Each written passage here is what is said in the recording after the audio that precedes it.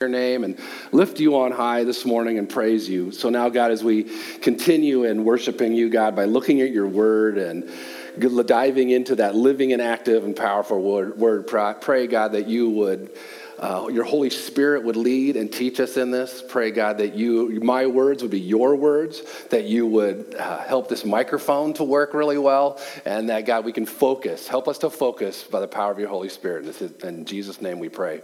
Amen. All right, well, here's what I want you to do. I want you guys to finish for me this phrase of a popular TV show from the 60s and 70s. Okay, here we go. It goes like this, and I'll stop and you finish it. Good morning, Mr. Phelps. Your mission. Okay, good for you. Good. New TV watching, TV-aholics. But no, that was back in the day, Mission Impossible. We all remember that. Eventually it was made into some movies. And here's the reality. I say that because here's the reality is, followers of Jesus, you and I, anybody in here that claims to be a follower of Jesus has a very specific mission. Okay, after Jesus was crucified and his disciples he was crucified and the disciples were petrified, they were scared, they'd locked themselves into a house because they were afraid of the Jews. And that evening, Jesus came to them, he appeared to them, and really what he does is he gives them their mission. Okay, this is the first thing he does when he says to me. He says this, as the Father has sent me, even so I am sending you. Okay, so right out of the chute, Jesus gives his disciples a mission. The truth is that as followers of Jesus, we are now co-laborers with him in fulfilling God's mission. This mission is now our mission. God's mission, Jesus' mission, now it's our mission. All those that claim to be followers of Jesus. So what is this mission? What specifically, if I were to ask you what's God's mission, I think we'd come up with a general idea of what that is. But really, quite simply, what God's mission is that people from every tongue, every tribe, every nation would bring him glory through the reign and rule in their hearts and lives. That's God's mission. Okay? It's this, what we've been talking about, this good news of the kingdom of heaven. You see, the truth is really that the greatest evidence of a Christ-like heart is a passion for God's mission. It's a passion for the lost that overflows in the way that we serve our neighbors out of love, in the way we do good things, the way we show our love for Christ. We show the love of Christ to our friends and neighbors. We share the good news of salvation. That's the mission. So here's what we're going to do today. In our passage that we have come to, remember we're going through the book of Matthew. In this where we are today, in our passage, we're going to look at how Jesus helps us, his followers, to understand how to accomplish this mission of proclaiming the good news of the kingdom. Okay, and here's how we're going to do this. I'm not really big into these usually, as you know, but we're going to do this through some M words here. We're going to do this through looking at the motivation, the means, the method, and the mandate for accomplishing our mission.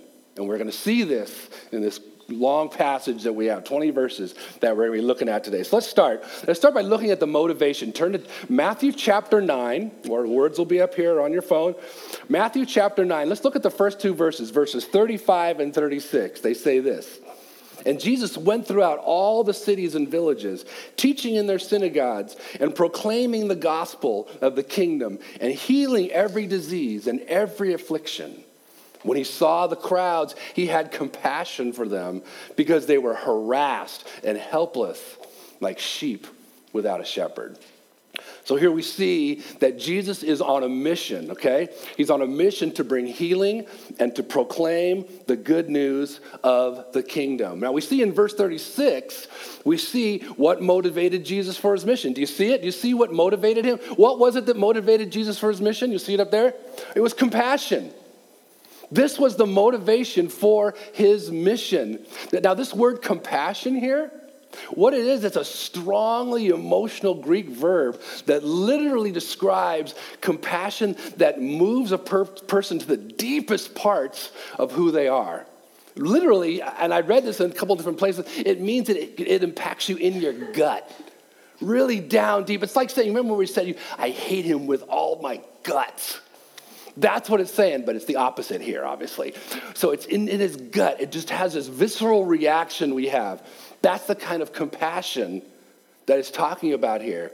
Now, Jesus has this compassion on the crowds because look what it says. He says they're what? They're harassed and they're helpless.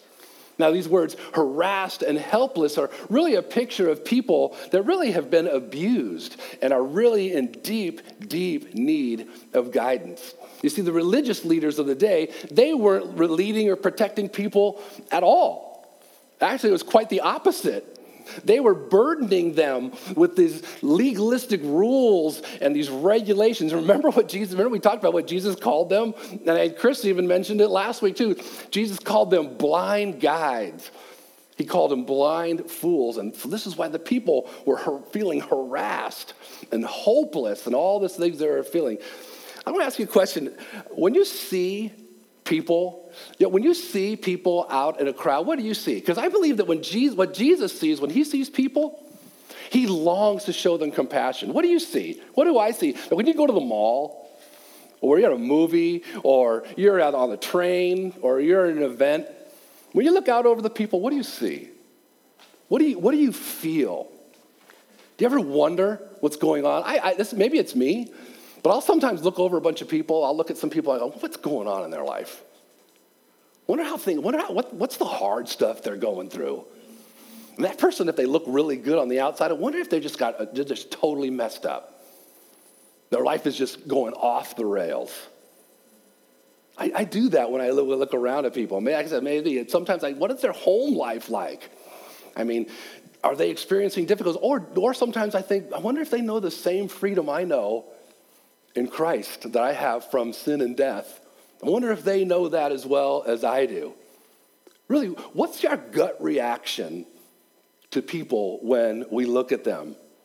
See, I believe that when God looks over a crowd, when God looks at people or looks at a group of people, his gut reaction is compassion. That's what he feels, compassion. And it's a compassion that leads to action. It's a compassion that does something. In his case, it's a compassion that moved him to send his one and only son to suffer and die for your sins and for mine. In our case, it's compassion that moves us to do things like we team up with organizations like Alpha Pregnancy Center, or we team up with City Impact, or different things like that, or other organizations that focus on meeting the needs of people. This compassion also motivates us to give, like our church did, give to victims of the Santa Rosa fire, or serve our community. We're actually looking into that. We're actually looking into finding out what are the specific needs that Pacifica has, and how, as a church, might we be able to reach those needs. And we're doing it because we want to get paid. No, we're doing it out of compassion. We see a city that needs the love of Christ. We see a city that needs people to respond by compassion, by meeting needs, by loving people, by helping people. And that's what we want to do. That's what compassion does. Compassion also leads us to share this kingdom message with our neighbors, with our coworkers, with our friends and our family. That's what compassion does. So it's compassion that motivates us to accomplish our mission. All right, let's look at the next thing. The next thing is the means, okay? The means. Look at verses 37 and 38. He says this, "Then he said to his disciples, 'The harvest is plentiful, but the laborers are few. Therefore, pray earnestly to the Lord of the harvest to send out laborers into our harvest.'" So Jesus relates these harassed and helpless people as a harvest. Okay, they're a harvest. They're this big harvest waiting to be reaped. Okay, they need this good news of the gospel. They need to hear the good news of the kingdom of heaven. Now, up until this point, though, it's really Jesus who's been doing all the reaping, huh? No one else has done anything else. It's totally been him. He has done it all. Solely has been his job. So now it's time to enlist the troops. Let's get things, let's spread this thing out a little bit, okay? Yet notice what Jesus does. His first appeal isn't for his disciples to go out and reap. What does he tell them to do first? Pray. And what are they to pray for? Pray. Usually we think, Lord, we just want to pray that people will come to know you. But look at what he tells them to pray for. He tells them, pray for laborers, or in some of your versions, workers. Pray for workers to go out. Well, this is wonderful. Isn't it? This is wonderful. This tells us that God wants to use us. God wants to use people to spread the good news of his kingdom. That's so wonderful. Now they're to pray to God, to ask God. Remember, he is the one in charge of the harvest here. He's asked him to send out laborers, those who will, in a sense, they will feel God's call to want to share from a heart of compassion, like we just talked about, this message of the kingdom. So the means for accomplishing Jesus' mission we see here is prayer and people. Simple. This isn't rocket science. God isn't looking for, okay, go get a degree and then make this happen. No, pray for people. Any people. People that the workers, not any people, that the workers, that those that believe in Jesus will go out and do stuff, will move. Remember when Jesus modeled for us how to pray, we looked at this a few chapters ago in the Lord's Prayer. He said, one part of it was, your kingdom come, your will be done on earth as it is in heaven. And that's really near the top of that prayer. So what this means, that one of the top priorities of prayer is to pray that God will rule and reign in the hearts and lives of men and women. That's his passion. We pray that. Before we probably get to the long list of things that we want him to do or we'd like him to do, one of the priorities is, God, may you reign, may you rule. As you do in heaven, may you do it down here. And God, send people to go do this. So what this means is that we need to be praying not only for those that have already been sent out, people that we know that are witnessing to people and sharing the good news, but he'll also pray that he would prompt even more people to do so. I think a lot of times we think, okay, there's people out there. We know there's people that like to share, but God, get more. Send more. Send more people into Salesforce that want to share, that want to come together. Send more people in my tech company that will go out. Some more people at my school. Some more people in my neighborhood. Send them out. We need more. He wouldn't have told us to ask for that if that's not exactly what he needs and what he wants. Send more. Keep doing it. Now, as we're going to see in a little bit here, praying for spreading of this good news of the kingdom is wonderful. We need to be doing that. But the reality is, too, that we need to be prepared for the Lord of the harvest to nudge us as well, to put a nudge on our lives. God, I'm going to pray for people to get out there. I read a story this week about Martin Luther, who had a friend who really felt the same way that he did about this priority of sharing about the kingdom of heaven. So that what his friend was also a monk. And so they came to an agreement, okay? Martin Luther was going to go out. He was going to go out as they felt like into the heat of the battle, and he was going to share the world. He was going to reform the world. He was going to go out there and share the kingdom. And his friend was going to stay in the monastery, and he was going to pray. And he was going to uphold Luther in prayer. You're going out in the battle, you're going to pray. Great. That's a great, wonderful model. Okay? So they began to do it this way.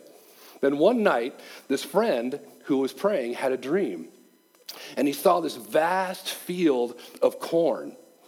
And it was like as big as the whole world. And there was one solitary man was trying to reap it.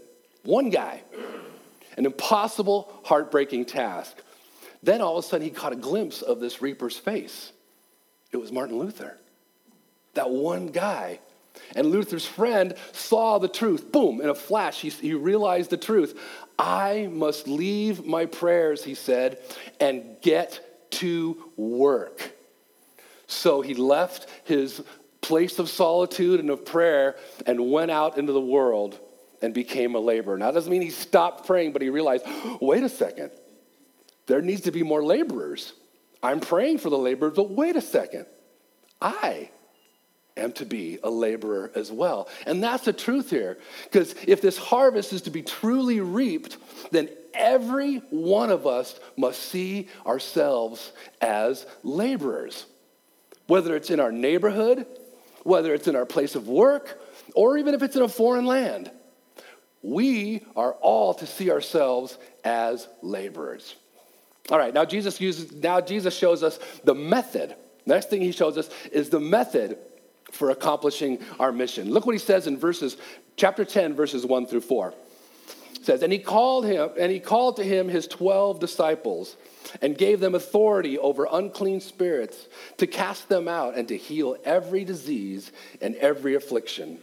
The names of the 12 apostles are these. First Simon, who is called Peter, Andrew his brother, James the son of Zebedee, and John his brother, Philip and Bartholomew, Thomas and Matthew the tax collector, James the son of Alphaeus, and Thaddeus, Simon the zealot, and Judas Iscariot, who betrayed him.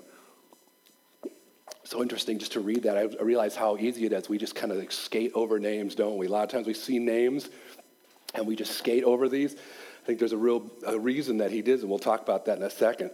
So we see here that after telling his disciples, he says, okay, pray. Pray for the Lord of the harvest to send out more laborers. Now Jesus actually answers their prayer by doing what? He sends them. This is one of those be careful what you pray for situations.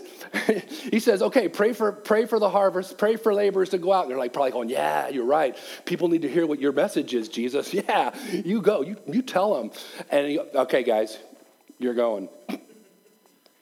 That's how Jesus works so often, doesn't he? We think we got this stuff all figured out so often, how God's going to work, and he goes zing and throws a little zinger in there. And because I really think it's easy for us to assume that Jesus will use other people to accomplish this mission of proclaiming the kingdom and the good news of the kingdom to other people. That's so common for us. We assume it's the job of the extroverted person, or we assume it's the person who's gifted in evangelism. Okay, we think they're the ones that should be doing it. Yet we see here that Jesus does something really interesting here. In a sense, what he does, he levels the playing field for all of us. Because notice what he gives them. What does Jesus give all of them? His authority. He gives them authority, his authority. Okay? The same authority that he'd been using to raise people from the dead, to heal people. He gave those 12 disciples he gave them that power. Okay? And although this authority, now you understand, this authority was unique to those 12. The word, which, the apostles, we're the apostles. So just so you know, the word apostle means one who is sent out or a messenger. Even though it was kind of unique to them, we know that we too are also to be sent out. We are messengers to proclaim the message of the kingdom of heaven. Because we know this because just before Jesus ascended to heaven, he charged his followers with a very specific mission that is our mission as well. You guys know this familiar verse, the Great Commission, Matthew 28. Jesus said this, all authority in heaven and on earth has been given to me. Go, therefore, and make disciples of all nations, baptizing in the name of the Father and the Son and the Holy Spirit, teaching them to observe all that I have commanded you. And behold, I am with you always to the end of the age. Now, it's interesting. If you take a look back to the names of these guys, it's interesting to think of note the kind of guys that he called here in verses 2 through 4. We don't have time to really get into what these guys' life was like, but these are the guys he sent out on this very, very important mission. These guys were extraordinary mixture of ordinary people. Okay? Very ordinary people. They're fishermen. Okay?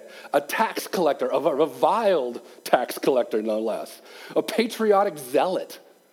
These are the kind of people he sent out. People that weren't perfect, people that just had all sorts of flaws. Yet these simple men with little education and unextraordinary backgrounds are the one in whom the church was built. We got to remember that. The church was built on extremely ordinary people. Okay? Commentator William Barclay says this. He says, it's on the stuff of common men and women that the church of Christ is founded. Don't forget that. Don't let that pass. That's so important. Isn't that? It's so reassuring. The truth is that God uses common, ordinary people to fulfill his extraordinary mission. And we can't let that truth pass us by. That means you, every one of you, and that means me. That's who he uses. This is true whether you're a missionary, whether you're a pastor, computer programmer, stay-at-home mom, retired, doesn't matter. We are all on mission. Every single one of us. You know, one interesting fact about this is that, some of you may be interested, is that the likely reason that Jesus chose 12, it was a deliberate reference to the 12 tribes of Israel, actually. It was a symbolic act communicating that Jesus was restoring or really reestablishing Israel around himself, okay, and around his ministry. This is the new Israel right here. That's what he was saying. So that's why he's using these 12 tribes here. Now, real quick, we're going to look at our last section. Our last section is a long one. It's verses 5 to 15. And really, Jesus gives us the mandate. Okay, now he's going to give us the mandate for how to accomplish our mission. He's going to give it in 3 ways here, okay? 3 ways in this long passage. Let's look at the first one. The first one is to freely and generously proclaim the message of the kingdom. This is the first one, to freely and generously proclaim the message of the kingdom. Look at verses 5 through 8. He says, these 12 Jesus sent out, instructing them, go nowhere among the Gentiles and enter no town of the Samaritans, but go rather to the lost sheep of the house of Israel and proclaim as you go, saying, the kingdom of heaven is at hand. Heal the sick, raise the dead, cleanse the leper, cast out demons. You received without paying. Give without pay. What is the NIV? Someone tell me what the NIV says, that last little part there. Freely you have received. Freely, generously, hilariously. Give. So we see here that Jesus is giving these guys their marching orders. Okay, to go and proclaim that the time that God is going to reign and rule in the hearts of men is now. It's now. He wants to rule and he wants to reign. But notice what he says. It's kind of interesting. He says, but don't go among the Gentiles. Don't go amongst them. He says, also don't enter any town of the Samaritans. Now, I don't know about you, but this doesn't sound like that all-inclusive Jesus that we all know. What's going on here? Why are the Gentiles and the Samaritans being excluded from this particular mission right now? Well, here's what Jesus is doing. What Jesus is doing is he's actually restricting them to more of a geographical region, the region of Galilee, which happens to be surrounded by Gentile territory, and on the south, the Samaritans, Samaria. So what he's doing, in doing this, he's ensuring that the message of the Messiah went first and thoroughly to the Jewish people. He wanted to make sure the Jewish people had ample opportunity, even though they had rejected him. He wanted to make sure that they heard before it went out to the rest of the world. Now, this is really in line with Jesus' teaching throughout the New Testament and through the Gospels, and also with Paul. Look at what the Apostle Paul says in Romans. He says, "For I'm not ashamed of the gospel." We know the first part, but let's check out the second part. "I'm not ashamed of the gospel, for it's the power of God for salvation to everyone who believes." And then what does he say? To the Jew first, and also to the Greek. Now, we'll get into this later on down the line, and we're going to be talking about this more and more as a church, about how us and the Jewish nation and all that, actually we're going to have the president of Jews for Jesus is going to be coming at the end of summer and preaching here to help us to understand. Actually, we're going to be having a Seder meal here on Friday for Passover on Good Friday. We'll be talking to you more. You'll be getting some information about them. That's what we're doing for our Good Friday service. We're going to be having a Seder meal here, led by Paul and Carrie, are going to help us understand what the significance of all that is. So this is what Jesus was doing here. Jesus also tells them that this message of salvation and this power to heal that they have, they got it free. They didn't pay anything for it. Jesus didn't say, okay, that's going to be $25 for healing lepers, 30 for, no. He didn't say that. It was just free. He just freely gave it to them, this message of salvation and this gift. So he says, you know what? Offer it the same way. Free. Be generous. Lavish it on people. Give it away. That's how I want it to be done. That's how I want the mission to look like. Without expecting any reward, without any material they don't expect. Now, that doesn't mean, he's not saying that people that give, that preach the word and shouldn't get paid. Do not get that into your head. He's not saying that. We'll see a little bit more of that in a minute. What this means, it means that this gift of salvation and healing have been so freely given to us. Give it away. Be anxious to just give it away. Get more and more people to, you ever gotten something that's free and you go, this was free? I can't wait to give this to more people because it's so cool. That's what this is. That's what he's talking about here. Now let's look at verses 9 through 10 is the second way that we mandate to accomplish this mission. He says in verse 9 and 10, he says, acquire no gold or silver or copper for your belts, no bag for your journey, or 2 tunics, or sandals, or staff, for the laborer deserves his food. Now, the idea here is that the apostles were to travel light and keep moving, okay? Don't store up a bunch of stuff. Don't worry about all the stuff. Just travel light and keep going. You are to trust that God will provide. Okay? That's the thing. Trust that God will provide for them. They're actually what they're doing is, this is really cool, because Jesus had just said a few chapters back, remember? He had talked about the whole idea of not being anxious about your food. Don't be anxious about your clothing. They're getting a chance to put it into practice right now. He's saying, seek first the kingdom. Seek first. Be more about your mission than anything else. I'll take care of the rest. Don't worry about anything. I will take care of it. The message is God will provide for your every need. You just go. Don't get caught up in worrying about provision. Just be on mission. And God tells them, this is an easy one. He even tells them how they're going to get provided for. They're going to get provided for by the people that welcome them in. That's what this means. A laborer, you know what? You will get taken care of. I will take care of you by the people that you stay with. I'll provide you with that. Don't worry about it. You don't have to worry about, where am I going to get my meal? No, God says, you know what? I got you covered. So he tells them even what's going to happen. They're not to require any payment for their ministry, yet the people that are being ministered to are to assist in meeting the needs of the disciples. All right, now, verses 11 through 15, the last section here. We see that the third mandated way to accomplish our mission. Let's look at 11 to 15. He says, and wherever town or village you enter, find out who is worthy in it and stay there until you depart. As you enter the house, greet it. And if the house is worthy, let your peace come upon it. But if it's not worthy, let your peace return to you. And if anyone will not receive you or listen to your words, shake off the dust from your feet, and when you leave that house or town.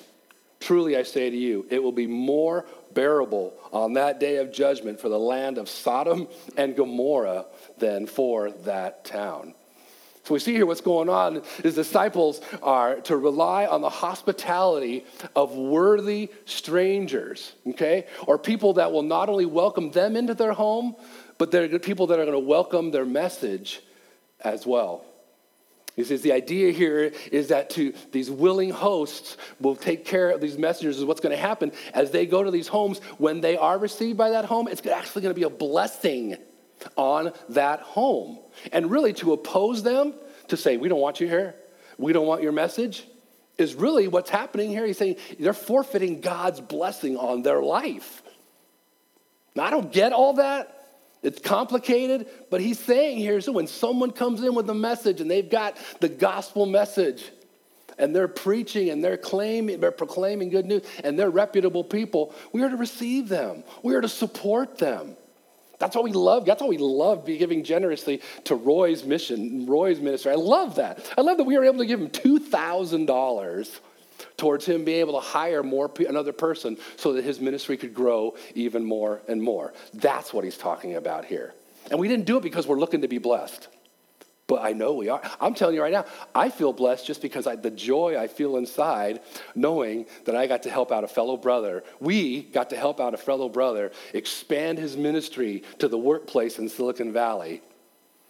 I mean, he told me, side note, he told me when I told him about this, he was overjoyed in an email, and he sent me an email back and said, you know what, you just told me, I was just at Google today. I was just with a bunch of Christians at Google today, and they were sharing and, sensing the kind of the pushback a little bit of different things. And he shared, but one guy all of a sudden had to realize, you know what? Why don't we put on an apologetics seminar during the week before Easter and see if anybody wants to come. Just if they want to know what the Christian faith is all about. So Roy said, pray for them. And we get to be a part of helping that. We get to be a part of helping the message of the gospel, the message of the kingdom of heaven, encouraging believers and going out further in one of the biggest companies in the world. Does that excite you a little bit? Does me. I love that idea. That's where that blessing that he is talking about. And we see that verses 14 and 15 actually introduces us to this reality that not everyone will welcome the people that give this message. It's just not going to happen. In fact, there will be times of opposition. There will be times of persecution. And we're going to see this next week. This is exactly what next week. Next week verse, if you have your Bible and you look at what verse 16 says, I'm sending you out to who? Wolves. Yeah. So we're going to look at that. That's next week. Jesus is going to say, here's your mission. Here's what's going to happen. Here's what you're going to come up against in your mission. But I'm with you. Don't worry about it, okay? So here, though, Jesus gives his disciples instructions on what to do if their message of the gospel is rejected. If it's rejected by a home or if it's rejected by a whole town. When they leave that town, what are they supposed to do? They're supposed to shake the dust off their feet. What that meant back then, that was a sign of completely disassociating. Okay, I'm not done. We're not having it anymore. Remember, we talked about this whole thing before about how Jesus putting our pearls before swine and things like that. This is that same idea here. He's saying, associate yourself from them. Because Jesus is saying, when people reject you, when you're on mission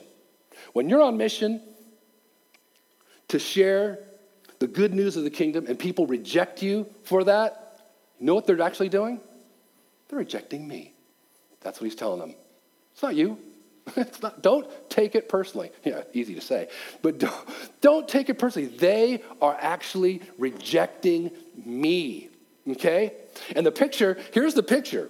The picture of what awaits them is a fate worse than what he says of Sodom and Gomorrah. Remember, Sodom and Gomorrah in the New Testament, really, they were pictures, like they were the epitome of wickedness. If you mentioned Sodom and Gomorrah during New Testament times, they'd go, oh, we know what you're talking about. They knew exactly the epitome of wickedness. And it said, so it'll be worse for these people, he says, because even in everything that Sodom and Gomorrah did, all that's terrible things that they did, they never actually rejected Jesus himself, which is way worse. Way worse. The Messiah, they're saying no. So it's going to be harsh. It's going to be a lot. So the reality is that some people will welcome our message, but others won't. And the important thing is that we manage our expectations and stay faithful to our mission of proclaiming the kingdom of heaven. We need to manage our expectations because I don't know about you. It's easy to go into, okay, I'm on mission. And we go on mission and we get rejected. What happens? It's easy to go off what? Mission. It's easy to say, whoa, maybe I need to rethink this a little bit. Maybe this isn't really what I'm supposed to do. That didn't feel so good. Because it's easy to get frustrated when our message is rebuffed time and time again. We need to remember what the Apostle Paul said. Just shared this with someone sitting in this room yesterday. I shared the other day this verse that came to my mind. For the Apostle Paul said, "For the word of the cross is folly," or it's foolishness to those who are perishing. But to us who are being saved, it's the power of God. Don't be surprised when people think, "Oh, that's kooky." That doesn't make any sense. He says it's foolishness to people that are perishing. So we need to keep our expectations. We need to manage our expectations. And don't say, "I got a message and they're going to love it." If that's what you're thinking, you need to be ready for a surprise. Some will. Some will. And some will say, "I don't want it." But remember, we've talked about the fact before, you might be one of the pieces in the many pieces that God is using to one day they finally do say, "Oh, okay, I get it." So we got to keep our expectations in check. Now, even though much of what we have seen here really applies specifically meant for these 12 disciples, I really believe there's some practical help in understanding how to accomplish our mission of proclaiming the good news of the kingdom. So, we see here that our motivation for accomplishing our mission is to come from compassion from those that are burdened, that are helpless, that are vulnerable, that are lost. And really, you guys, you want to know how to get that? Because I don't know that I feel a lot of compassion, or I struggle with that with people. And one of the best ways to grow in compassion for the lost is to ask God to help you to see them as he sees them. Ask God to give you his eyes. Ask God to say, "God, I need the God glasses. Put those on so I can see them." It's like that song that says, "Break my heart for what breaks yours." So when we look out, we ask God to help us that when we look at people, or we look at someone in the grocery store, or especially when we look at someone, we go, "Ugh," or someone that bothers us, or, "Oh, what's wrong with them?" That we look at them instead. Kind of like, remember Chris, those of you here last week, Chris's story about being in the dollar store. That I don't belong here in the dollar store. Then realizing, whoa, wait a second, God. Give me your eyes to see them, how you see them. I can guarantee you things will change dramatically for you. But this also means that the means for accomplishing our mission is praying for God to raise up laborers along with being willing to be one of the laborers ourselves. We need to be praying for God to move in people's hearts and in ours. So to join the labor force, we need more and more people in the labor force, people to be brave. And because there's a lot of people, maybe even in this room too, I know I've been scared to fulfill my mission. Completely scared out of my wits to go forward and say, "Okay, I need to share my faith." Or the Spirit's prompting me to share the good news of the kingdom of heaven with this person. It's easy to let that fear rule us. We need to be praying for ourselves, but others. We need to be praying. When you think about praying, I want to pray for Coastside today. You know what a great way to pray for Coastside is? Pray for the people to be out of any bondage of any fear whatsoever in order to be on mission.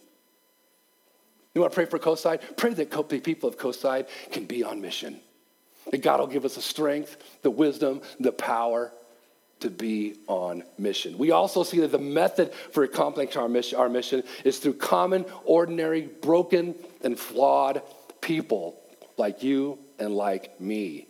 Don't assume that other people are going to accomplish our mission for us. And don't let what you see as maybe a weakness or some kind of lack of ability. Wow, I know I've seen so-and-so, they share their faith so great. Well, maybe it's not me. Once again, make no mistake. If you are a follower of Jesus, you have a mission. And God will empower you to do that, to live out that mission. That's what he does. He doesn't go look at so-and-so, see how radically they are, go be just like them. No. I've made you who you are. All that junk in your life, all that pain, all that hurt, all even that abuse that you took, you know what? I'm going to redeem that and use that in order for you to be able to live on mission like nobody else can. That's what God does for each one. Me standing up here doing what I'm doing right now, if you would have told me this decades ago, many, many decades, I would have said, you're crazy. Afraid of people, hiding behind people, never wanting anybody to see anything about me, avoiding any attention whatsoever. And now what am I doing? You're all looking at me. That's that, yeah. I can't believe that I'm doing this. I can't believe and I'm scared of what I do. A lot of times I'm really nervous or I'm anxious. I've shared with you kind of my story and the disabilities that I've struggled with. But you know what? God has shown up time and time again, not through my skills, not through my personality, but through my brokenness, through my pain, through my mistakes. He has shown up, and he wants to do that for every single one of us. And lastly, finally, we see that the mandate for accomplishing our mission is to freely and generously proclaim the message of the kingdom. He's saying here, don't hold back. And really the truth is that as we mature in our relationship with the Lord, and sometimes when this happens, as we're growing in our faith, we're going to sense that God is leading us in specific and unique ways to fulfill our mission. Like, oh, wait, I wasn't expecting that, God. There's going to be times when you're going to sense that he's asking you to step out in faith, to do things you never dreamed possible. That's how he works. If he does that, I got one thing to tell you. Go for it. Really, go for it. He will provide you what you need. If he asks you to go somewhere, if he asks you to move, if he asks you to take a less paying job, if he asks you to do whatever, if it's in order for it to fulfill his mission, there's nothing more exciting than you could do than go for it. Really. No matter what it looks like. Oh, that looks crazy. That looks like career suicide. What am I can tell you right now. If you're on mission and you're sensing God leading you there, the best thing you could possibly do is do that. Because God will provide what you need. He'll provide everything. And when opposition and frustration come and you go, oh my gosh, what have I done? And by the way, if you're stepping out on mission, frustration and opposition will come. It will be there. But remember to stay focused on your mission. Remember what you're here for. Remember what we are here for. But most importantly, remember whose mission we're here for. Remember who gives us the power, who gives us the strength, who does miracles in and through us that we could never do on our own, that none of us is lacking, none of us is too small, none of us is too weak to fulfill the mission of proclaiming the kingdom of God in the world that you live in your circle, however that's supposed to look. And it's not supposed to look like it does in my life. He has a plan, and it's fulfilling his mission. Let's pray. Father God, we thank you so much for your word and how strong and powerful it is. We thank you that your word is challenging, but also, God, that it is so encouraging. I thank you that I know for me this passage has been challenging and encouraging to make sure I'm understanding how do I fulfill my mission? How do I fulfill my mission of proclaiming the kingdom of heaven to those out there, Father God. So I pray for all my friends here. I pray that you would help us with that. Help us to be open to how you would have us to live out our mission in our homes, in our neighborhoods, and at our jobs, wherever that might be. Help us. We cannot do this mission. It's pointless to even try without you, God. So we ask for your wisdom and your strength. In your son's name, amen.